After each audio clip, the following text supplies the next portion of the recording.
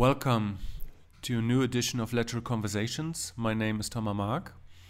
Today I have the very distinct pleasure in presenting to you a conversation I had with the godfather and founder of Spiral Dynamics, Dr. Don Beck.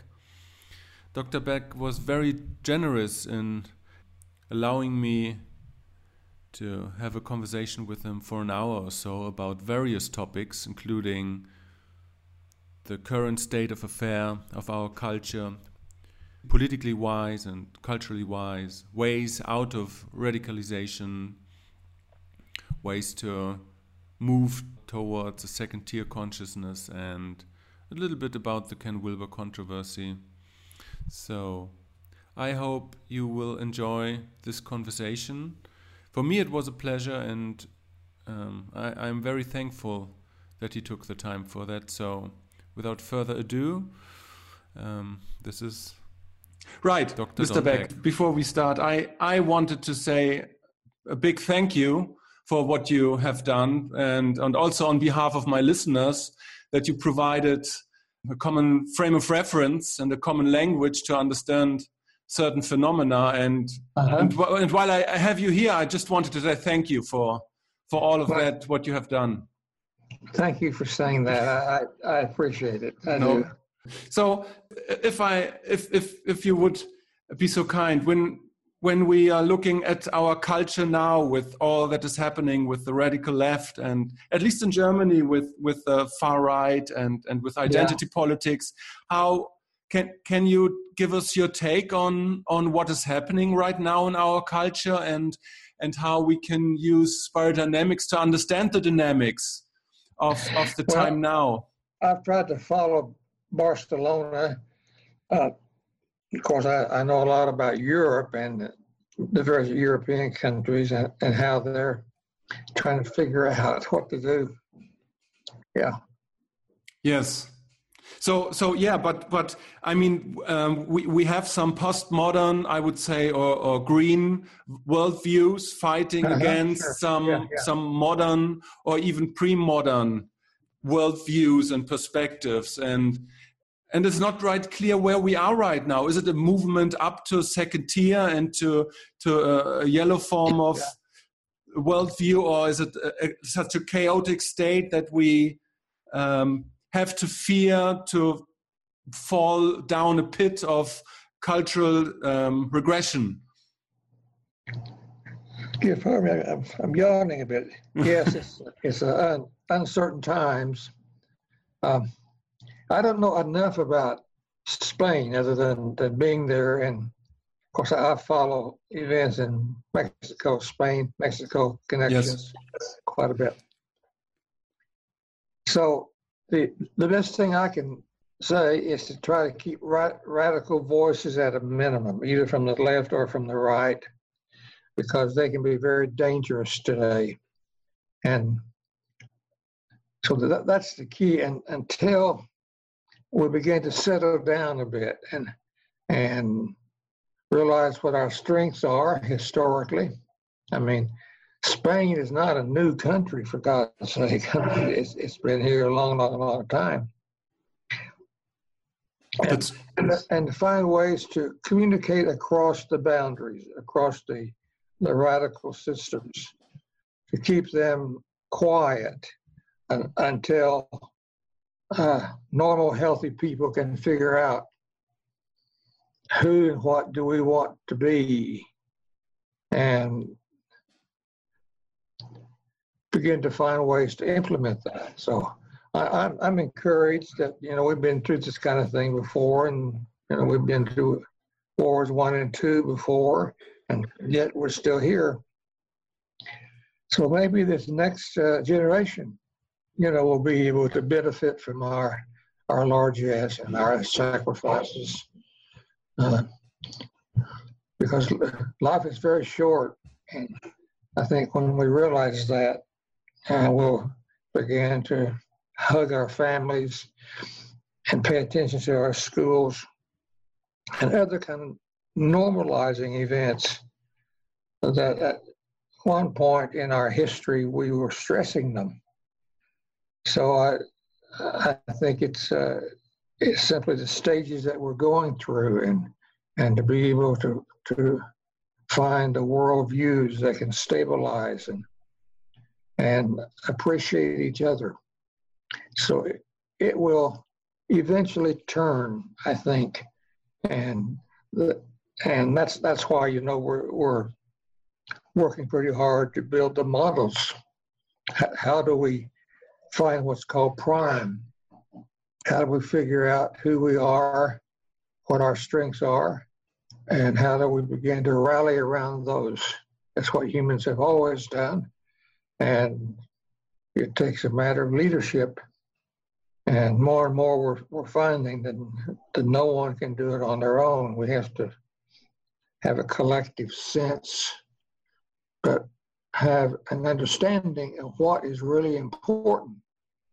So I have to talk about a change in terms of that getting rid of what we don't want is not the same thing as getting what we do want. So how do we make the shift into the positive? We will back these ideas because they have a positive impact on all of us. They respect our past. My goodness, look at the glories of the past of Spain. Yes. And it gives children something to believe in.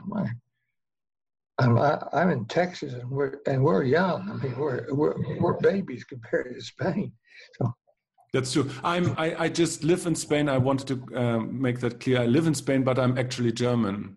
So what's a German doing in Spain, for God's sake? Yeah, well, getting an outside perspective on Germany for once, and the weather is nice, and I like the people very much, and I like the culture. The culture is very deep, as you said. It's a very old country, and it was never really divided. And you feel the cultural roots, which are basically thousand years old. Yeah. And Germany doesn't have these kinds of roots. It was destroyed 2 times. More or less completely, and Hitler tried to get rid of all culture and make a new architecture and stuff like that. So as a German, it's very weird to come to a country and to live in a country where there are such profound roots, I would say. And this is what I love, to reconnect with this kind of traditional thinking. Well, and good for you. Yeah, I think that's important to do it. Yes, Well, but yeah. There's a lot of activity in sport dynamics and certainly in Spain, but primarily in Germany. That's true. Have you seen the newest book on Claire W. Graves that just came out in Germany? Which one, the new book, or what did you say? Yeah. I haven't seen that. No. But I know there are always these conferences, and it's always revolving around your work, and so you are the centerpiece of all. Oh, yeah, I guess so. So no, but when I see Germany, for example, there is this moderate centered voices are seldom to be found. There are lots of radical leftist voices, radical right voices, and nobody knows where the right path is leading to. And I'm hoping that out of this chaos, and I presume maybe in America and the United States it's the same, out of this chaos, a new stage might develop. But how do you figure that? How could that look like? What does, for example, the second tier, the yellow mean? What would that mean political wise? Well, the shift will be to functionality as opposed to ideology. That we'll have less of the swing from one extreme to the other, and more. But aren't we humans, and shouldn't we pay attention to those things? Yes. I just got a copy of that new book from. Yeah, they just sent me the English versions. Right. Yeah, I endorsed it. Yeah, and I wrote the foreword to it. Yes. And it was published in Europe as well, or where does it come from? Well, first certainly in Germany, because it was written in German. Ah, right. Yeah, it's translated into English. Yes. His life, Clare Graves, his life and his work. Yes. Yeah, Interesting. Yes. Yeah. Well, he was the person that I worked with. Yes. And spiral dynamics is an outgrowth of his research that was very diligent and scientific and tedious over years. So that's why, I endorsed it, because of the research basis in it. Yes. This just came out. All right. What is that? Dynamics. Right. That's one version of the new book that will be out in a couple of weeks. Nice. Nice. Right. Mm-hmm. Yeah. So this new book is a collaboration I saw with a lot with other people. Yes. Yes. Yeah. There's a South African. There's a African American from Houston. There's a very bright group in Nordic countries in Copenhagen. Yes. And then there's a Russian, because I wanted to get a geographic spread. I could have done the book, but I think it's better to have others add their pieces into it, because it's translated into their language. That's true. It's a better way to spread ideas. Yeah, it's a multifaceted book. I had the chance to read an advanced copy of that because I'm also a publisher, and it's a great book. It's the nice thing is that there are different perspectives coming together and presenting a new perspective on things. How could you describe the whole approach of that book a little bit? Well, the publisher Wiley from UK got the rights to the book that I wrote with Chris Cowan, the original Spiral Dynamics book, and because they bought it from Blackwell, who was the original publisher in UK, and then they contacted me to do a revision. And I said, I can't do it. It's a Bible already. and so I said, but I will do Spiral Dynamics in action, because I wanted case studies, real examples of real people doing real things, because, that's the proof of it. Can it be applied? And because I use colors, and that was kind of a new thing for people. But it spreads quickly when you use colors. Now, the others love very, very complicated language, and so which is fine, but I wanted a simple semantic system so that it can spread through cultures, because they can all see what red is, but in their language. So that's the reason that we put colors into it. Yes. That was very controversial. Why do you use colors? What's purple? Well, anyway, that's so that was the choice that we made in order to make it easier for it to spread through cultures. Sure. Now everybody talks in colors. That's the fascinating thing. So that worked. Yeah. That was the idea of it. I guess I was being very Machiavellian in it. I would, not from Texas. I mean, we can't even pronounce the word.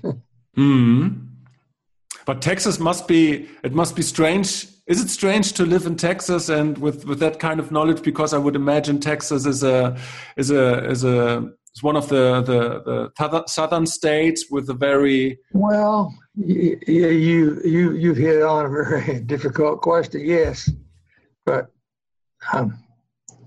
when Texas really began to understand it and get behind it, and that's seemingly starting to work now. Finally, because I was an academic, and so that gave me a background in order to say these things. So slowly, Texans are beginning to understand what it means when I tell them that they're red. Is that true? Yeah. Oh yeah. I have a lot of fun with them. Yeah.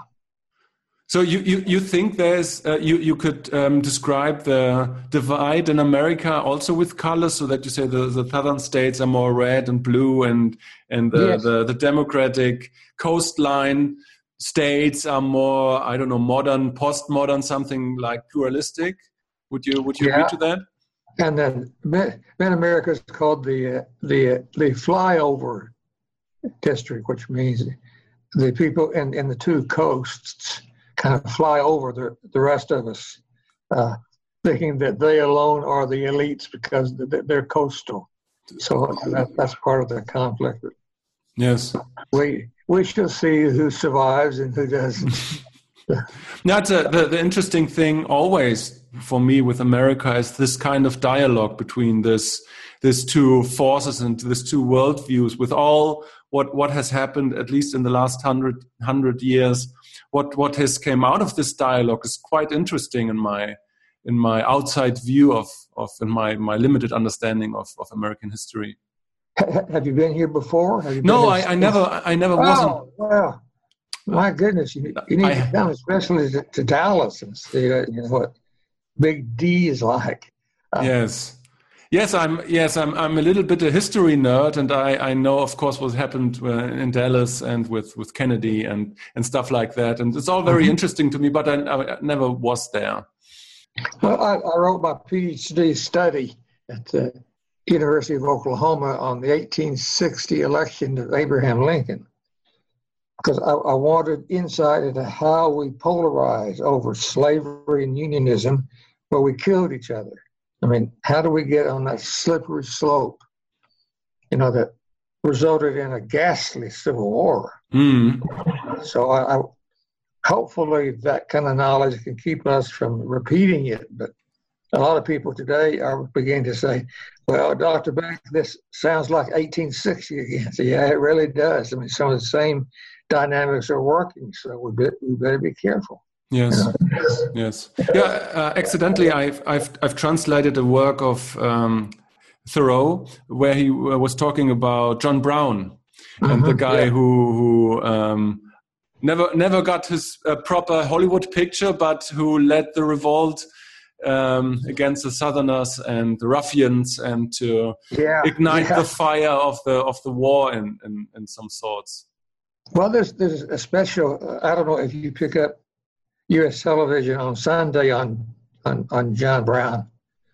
I guess it's kind of a movie version of who he was and all right, and what he caused. So I'm looking forward to watching it. All right, interesting. So when we're talking about America, how would you figure Trump in that regard? How would you put him on that color landscape to say? Oh yeah, he's easy.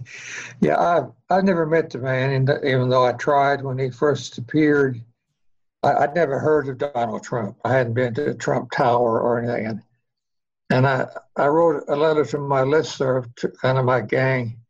Said I think I just saw a development that's going to shock us. So I was one of the first to identify why our two-party system failed, because it ran out of gas and was not dealing well with our life conditions. And so we got what we deserved. We got a wild card in terms of Trump. And whether in the long haul that's positive or negative, we don't know that yet. But I've not been particularly anti. I hadn't been pro either. I kept saying, what happens to parties that win? They celebrate. They go on a victory lap. They're proud of themselves. What happens to those that lose? They pout. They whine. They find scapegoats, kind of like Hillary. They blame everybody but themselves. Therefore, unable to realize that all that happened because of the failure of our two-party system. Right. I mean, we can no longer sustain analysis from the left, from the right. There's got to be a whole different way. So the new book of Spiral Dynamics in Action, and particularly the the expression humanity's master code, that is a subtitle of the book, it's where I really began to identify what I think nature does. And so we can act natural design more following the contours of nature, as opposed to artificially jam in alien systems, even though they might be popular for some people. Problem is that if they're allowed to fester and enlarge and polarize, then we go through a very difficult period, like the Nazi period was in Germany. Right.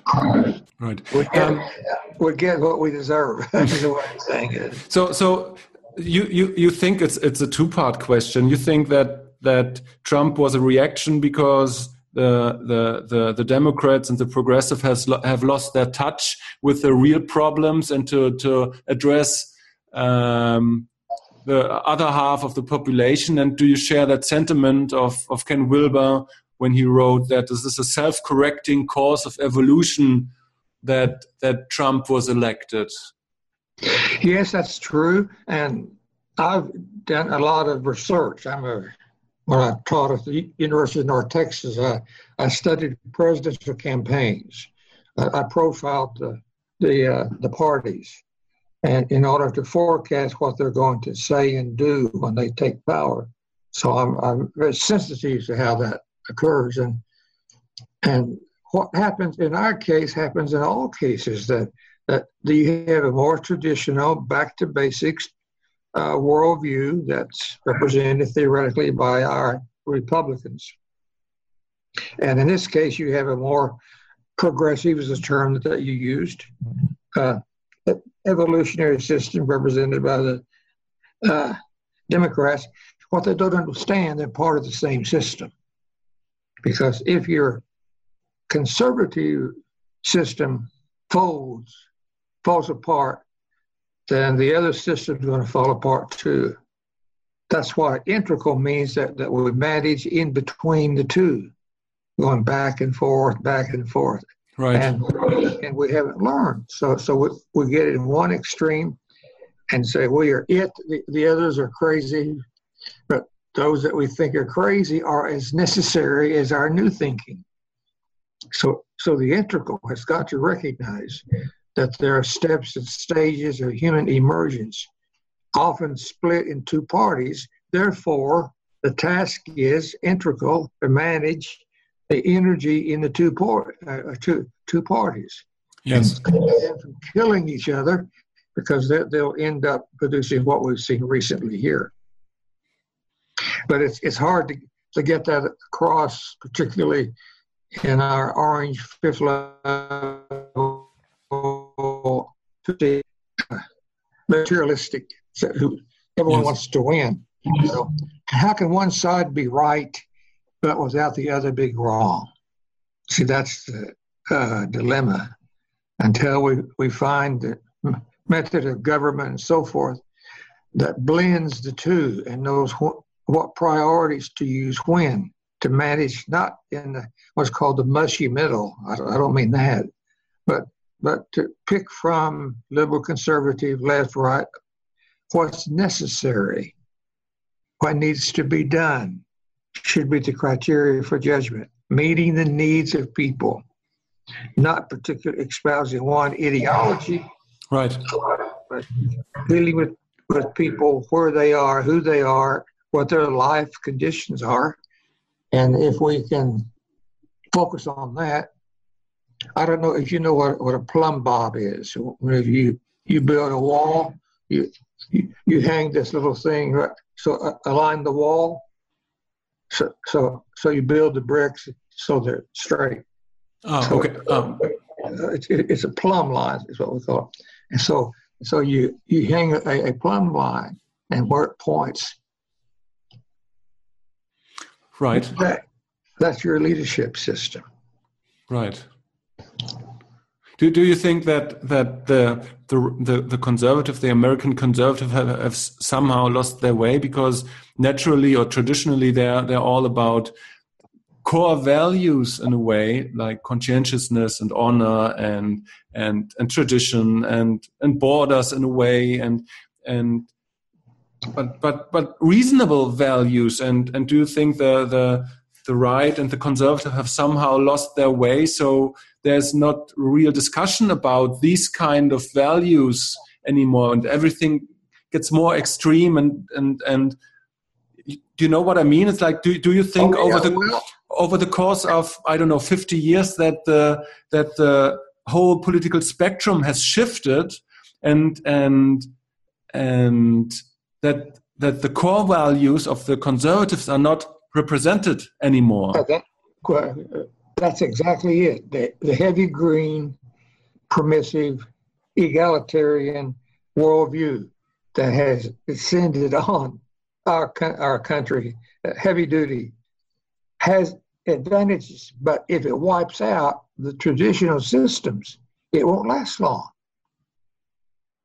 because it won't build the essential characteristics for people to drive on the right side of the road and to follow certain basic traditions which are essential. And so that's why we have to be stereophonic. We have to be able to manage both systems and their blend. We call it a mesh work. Right. We're meshing what appear to be contradictory systems, but they're collaborative systems when we understand them. Other than that, we tend to fall off and move into one area. I mean, I look back at Germany. What if Hitler had stopped after he really began to rebuild Germany after the Versailles Treaty and the depression that all that caused? If he could have slowed down and stopped at that point and not become adventuresome with the Third Reich, what good he could have been done, he could have done really. But it's with a characteristic of radicalization that it moved too far. Right. And of course, we know what happened then. Sure. So these authoritarian leftist ideologies are in part responsible for the radicalization of the right. Could you say that? Is that something? Because it's our culture is so permeated and so permeated by leftist and progressive values that it seems so that there's no place anymore for these traditional things, and the only place, the only thing for the right to do is to scream very weird things. So, yes. And in Germany as well. So, you're very astute, Tom. That's the danger. That again, as I said, how can a group be right without the other being wrong? So we have two poles of interest. One is the traditional kinds of things that run the trains on time and maintain preservation of the critical aspects of a culture that honor the past and all those things. And at the same time, the cutting edge of the more progressive systems as it begins to inch forward. But if it attacks the past, the politically correct issues, then that's when we get into holy wars. Now, in case of our Civil War, it was a different component because of the African phenomena. So that's why I spent so much time working with African Americans, because I know what slavery was like, and today we're beginning to see the rebirth of a lot of people who heretofore have been captured of racism and segregation and so forth. But as I say, what impacted slavery, racism, what we call Jim Crow laws, what damage did they do? Well, they artificially blocked the emergence of people because of one drop of blood. Now tell me why a skin pigmentation ought to say anything about anybody. So we have a lot to deal with in our country, but I'm very encouraged at what I see happening today. So cultures do change. They change in response to life conditions, and new generations appear. They won't put up with what happened in the past. Enough is enough. It's what they often say. But we can guide that process in such a way not to be destructive for the whole society. And that's the kind of thinking that I'm seeing some evidence of it in Germany.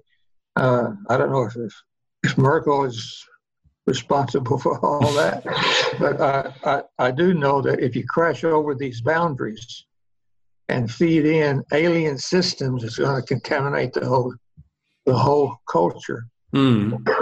That's a danger with migration today. And if we had a major catastrophe, everyone would want to go to the bright lights and where there's food and other things. So it could be that's what's happening today. There's fear of a catastrophe. So many in so-called third world, pre-modern we call them, are now searching for a modern entity, while many in the modern entity are escaping into postmodern. In postmodern, probably like you, are moving to that next phase that we call integral complexity, functionalism, and flow. And that's what's happening, and in Germany especially. In Germany, we have now, for example, the discussion of about Islam, and if Islam is part of Germany. So, and attached to that is the whole question: should the borders be open? Should the borders be closed? And there's a whole dialogue, and there's in a way this dialogue is healthy, but it's at the same time it's very weird because it's not proper held from my point of view. It's scary. It's scary because of the extremism within the Quran. It's an alien system to the Judeo-Christian. Exactly, and that would be the argument. Yes, that political-wise, that the political Islam would not fit to the Western Christian value system we have there. Which does not mean that Muslims can't live in Germany. That's a whole different question, but political-wise. So that's right. That's right. So when if we stay at that point and ask what could Spiral Dynamics offer to that particular question? Well, I've thought about that a lot. You know, I've been working in the West Bank on the Israel-Palestine issue. So, you know, I've had to deal with that in terms of what dangers does it produce? Because clearly, if we measure where culture has emerged at the levels where we had actually gone to the moon, I mean, where did all that come from? It came out of Judeo-Christian systems. Now, that for some that sounds a bit racist, but that's true. That's how it happened. So if we want some other system, then we look at the Arab countries, and in spite of the oil, what have they done? Because I used to criticize the Arab countries who have not taken care of the Palestinians. I mean, they kicked them out. And so why do you whine? Because you really didn't pay attention to what needed to be done. And it would have been fairly easy to do that. But even though I'm not particularly pro-Israel, I am pro-value system in Israel. I mean, look at what the Israelis have done. They've created a way to take salt out of water. The technology that's coming out of that area is extraordinary.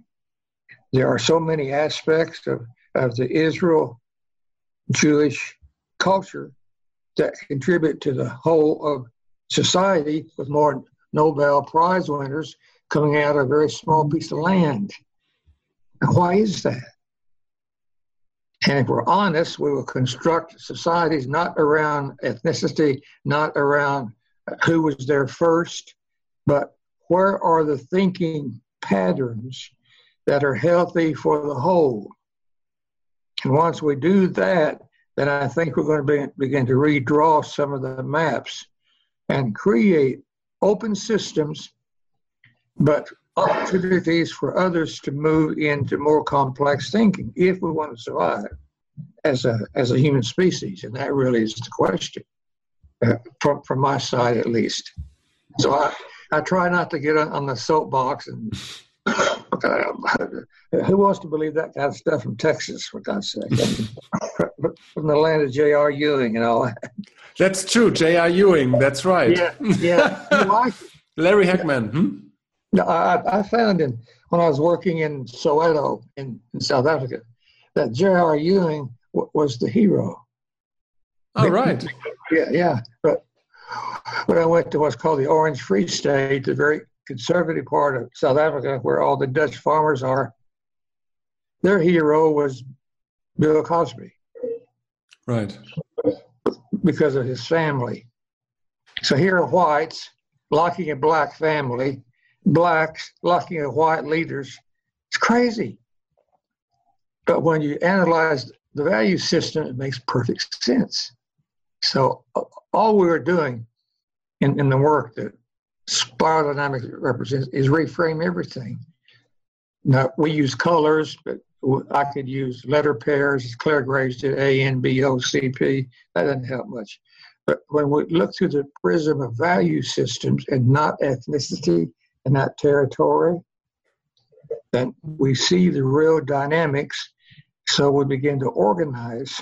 And I hope Germany will begin to do more of this. And that's why I'm glad to see these books coming out of Germany that Germany once again can play a major role this time around because of the uniqueness of the personality and maybe the genetics. I don't know that for sure, but if we could help Germany on a positive thing, that would really help the whole humanity, because you guys stand on the shoulder of giants, particularly in science and the arts and music and everything. And my goodness, what a privileged background. Why is that? Do you have an idea why that is? Well, I don't know. I'm sure that with all the DNA studies that are going on, we'll begin to look at origins and the accident of who appeared where. But I just know that the German imprint on humanity, along with the English, I mean, is magnificent. I mean, who hears much from the Portuguese? And what is that blend of value systems in religion and elsewhere that have helped contribute to that? If we're honest, we'll begin to reconfigure human populations around spaces. Now, for many, that's too radical, but for me, it's functional and it's essential in behalf of the future of humankind, which is my bottom line. I have a question. I try to formulate that because I've read a paper that our political ideologies, maybe left or right, doesn't matter, is imprinted in our biology in a way, and you could measure within a 2-year-old or 3-year-old what kind of political affiliation that child will have 30 years, 40 years in the future. And then those biological systems have a specific evolutionary purpose. So, for example, that conservatism protects us for foreign influences in a way, because we set boundaries and said, no, we're closing the boundaries. For example, when the Europeans came to America, and a whole chunk of the Indian population died because they were not equipped to deal with the bacteria and the viruses which came from Europe. And so whole places were wiped out, millions of people. And so because there were boundaries lacking in a way. So there's an evolutionary purpose for being conservative, equally as there's an evolutionary purpose of being progressive, people who like open borders and to do things and marriage is for everyone and stuff like that. So, and isn't that important? Tom, Yes, I must warn you, Tom, you're too bright for your own good. Congratulations or condolences. It's both a blessing and a curse, as you very well know. There could be something hidden in the mystery of the genetics. And that gets to the question, how do humans arrive off a flying saucer, or we crawled out of the ooze? I don't have the answer to the first cause. I just know that there are major differences. And once again, but when exposed to life conditions. And so that's why the life conditions are often the equalizers. Maybe weather, maybe luck of the draw, maybe how and why people marry and blend their DNAs. I mean, it's a rich field of study today that we're just not getting into. But nonetheless, there are differences, and all humans are not the same. Just like male and female are not the same. They're there. And to what extent the gene programs. That's why we often talk about mimetics as a way to parallel genetics.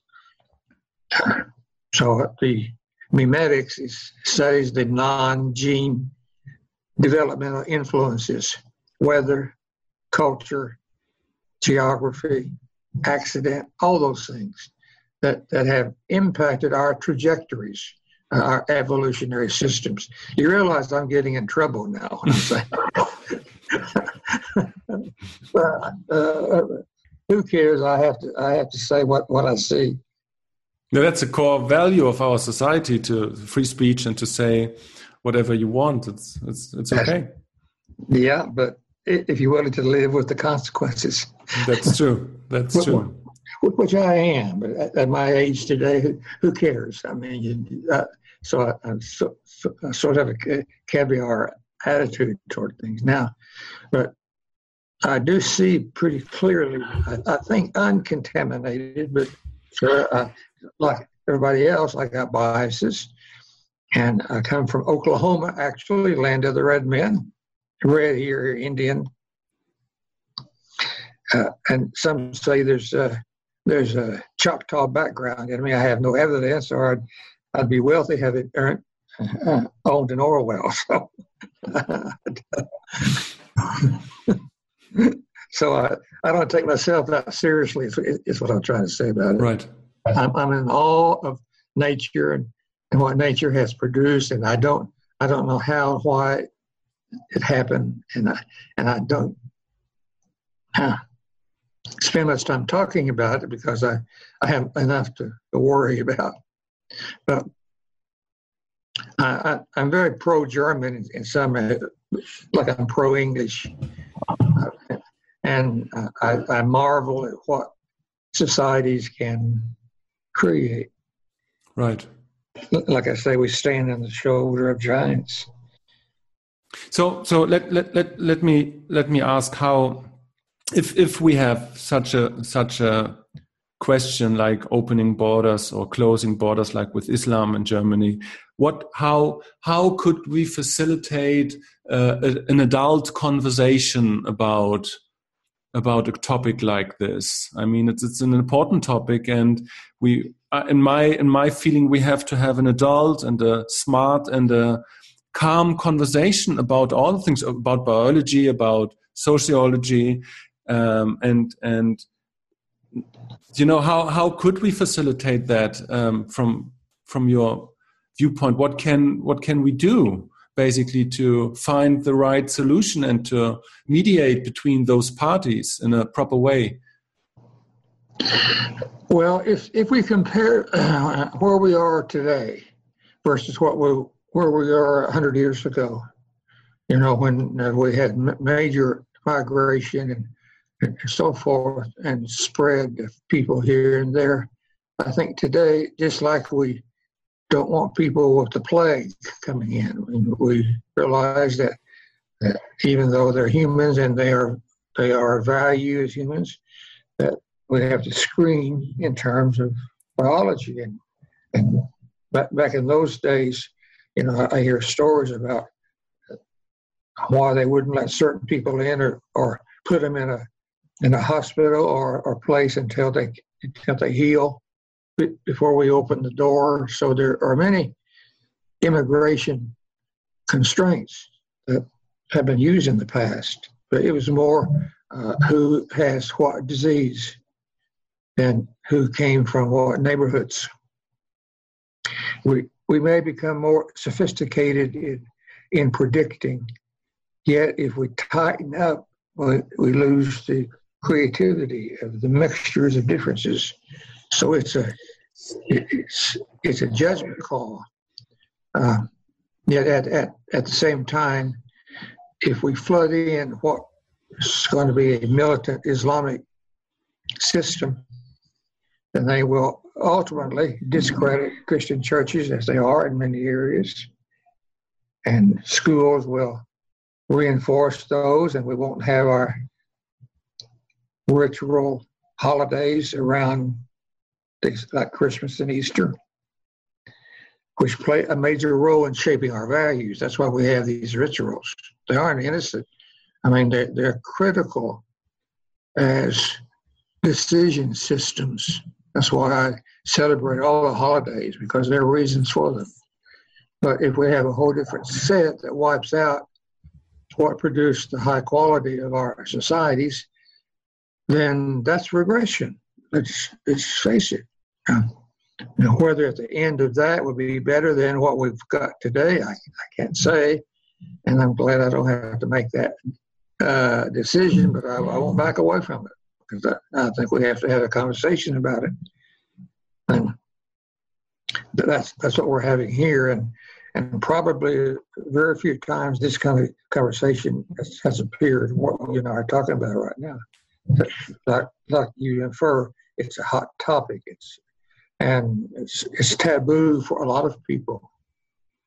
So it's going to require maybe a new generation that's able to talk about it openly. Right. That we will lose the fear that keeps us from being able to do that when we've had enough of whatever it is. So that's my hope. So I have a beautiful granddaughter who's now 15, Jillian, and she's very astute. I mean, she's something else. So I spend a lot of time with her, trying to figure out what she's encountering and how she's making choices and what those might be, at least to my contribution to humanity. Nice. My last question: when you had in a way a holy alliance with Ken Wilber, who profited a lot of your work, and you got exposed to him. Are you still in contact with Ken Wilber, and do you still work with him, or? Well, barely, because he and I still don't know why. He started changing the system that I was using when he tried to change the colors, and his staff told me why he did it. He said, "Don, you're getting too popular, so he's got to impose his color system on top of yours, so they'll talk about him." Well, that really disappointed me, because I thought Ken was beyond that. But so I felt betrayed, to be honest with you, in spite of all I gave to him and work I did with him. When push came to shove, he allowed his own ego. And I wish he hadn't done that, because together we could have done something remarkable. And that was my hope and dream. So I'm a bit miffed at him. I'll forgive him at some stage. But because, I was an academic. And as you know, we are paid very well. And so this is my only source of income. So whenever he took it and began to market it for his own good, depraving me, and this happens to intellectual property. That's why we need to support those who come up with ideas, and so they can continue to develop them. But if we jam in high popular marketing system and steal them away, we've disrupted the flow of wisdom, in my view. So I'm right now I'm going to have to find some way to forgive. I like him a lot, but I didn't deserve that kind of treatment. So So I just have to bypass him. Right. So he changed the color system so that he can be recognized as the creator of that system, or that was the idea. His chief of staff told me that's why he did it. I mean, he had no reason to question my role, and give him immense amount of credit for everything which he had done. So at that moment, as he's done this to other people too, so that just disappointed me greatly. Right. Because I contributed so much to the guy, and Pat and I figured we probably spent $100,000 helping the integral movement. Right. So there's no bigger rationale behind changing from yellow to teal, for example. This is just a naming thing for. So that's all it is. Yeah, it's a commercial type thing in order to capture the conversation, and I know a lot more about how that happened, but I'm not particularly the kind of person who wants to protect intellectual property for the sake of it, but for the sake of its development, I do think that we make mistakes when we try to overpopularize with competing ideologies and market kind of stuff that wipes out the trajectory that was developed by early pioneers. That's why I support so much the work of Clare W. Graves. I mean, when I first met Graves, he had 5 heart attacks, and he had open heart surgery. He was not doing well at explaining his point of view. But when I saw it, Tom, I said, I was studying 42 different models, integral models, and I found nothing like his research. It was elegant. It had explanations that I found nowhere else. So that's why I went to see him. And Claire, I want to help, because I think that you happen on to, and it's like the guy came up with this whole vaccine about polio. There are geniuses afoot, and Graves was one of those. And so I even though I've done a lot of research myself, I saw the clarity of his, the precision of his, the sequence of his, the honesty in the research of his, the scientific basis for it. And that's why I made that choice. But I supported him fully, even to his death, because he deserved that honor. So I sort of put my own career to side and say, I'm going to work with this man because he's done something remarkable, and we need to respect it and not plagiarize it. So that comes out of my traditional value system. Yes. But maybe it's just that. Yeah. Maybe it's just that you tend to be more, I don't know, like conservative and tends to be more progressive, and that the whole problem stems from that. I don't know. Yeah. So history will have to be the judge of that, and generations yet unborn. But I left enough markings here, there, and everywhere to continue to point at him, as the source of it. So I always give him credit. Yes. Because it wasn't my idea, but I developed it further at his encouragement and direction. That's been my stake of life. So. No, it's what I mean. That it's like I view it as a holy alliance, because his work got a lot of credibility by using your model, and in a way, by accessing his fan base, you got more exposure for your model. So it was beneficial for both sides in a way. Yeah, so yeah, for sure. Yet when it comes time for the need for revenue, I get shortchanged in it because I didn't say institutional. I went in harm's way, I guess is the way to say it. But I made that choice, and so I'm not complaining about it. I'm just disappointed in him. Right.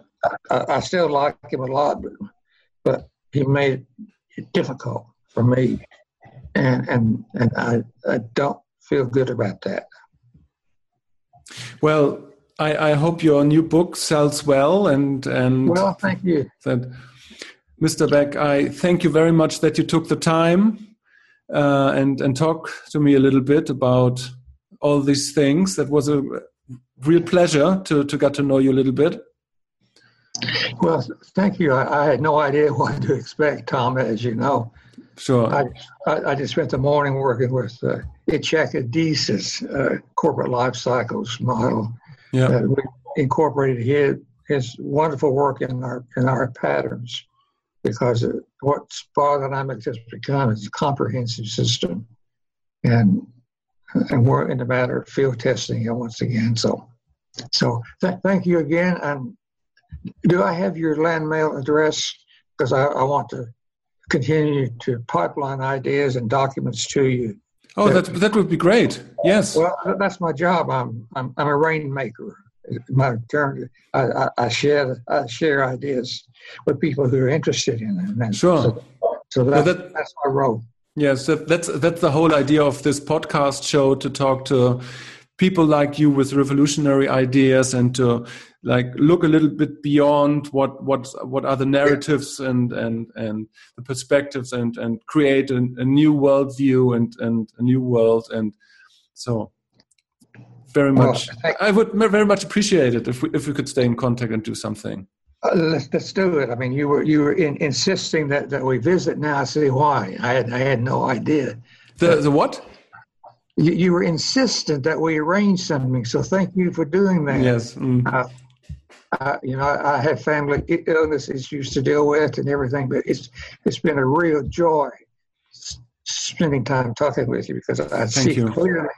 I see clearly your intelligence and your capacities in the future, and you're going to have a great future for yourself. So congratulations, Tom. Thank you, Mr. Beck. Thank you a lot. Yeah. So good. I wish you all the best to Denton, Texas. It's 2 p.m. now at your side, and right. Okay. Good day to you. Good day, Mr. Beck. Thank you again. Right. Yeah. Ciao. If you enjoyed this episode of Lateral Conversations and you want to support my work in this podcast, you can do so by using the Patreon link or the donate button from PayPal, or you just can buy me a coffee. I will put the link below the episode. I want to thank everybody who already supports me. Very much appreciated. I hope you tune in next time. All the best to you guys. Have a good one.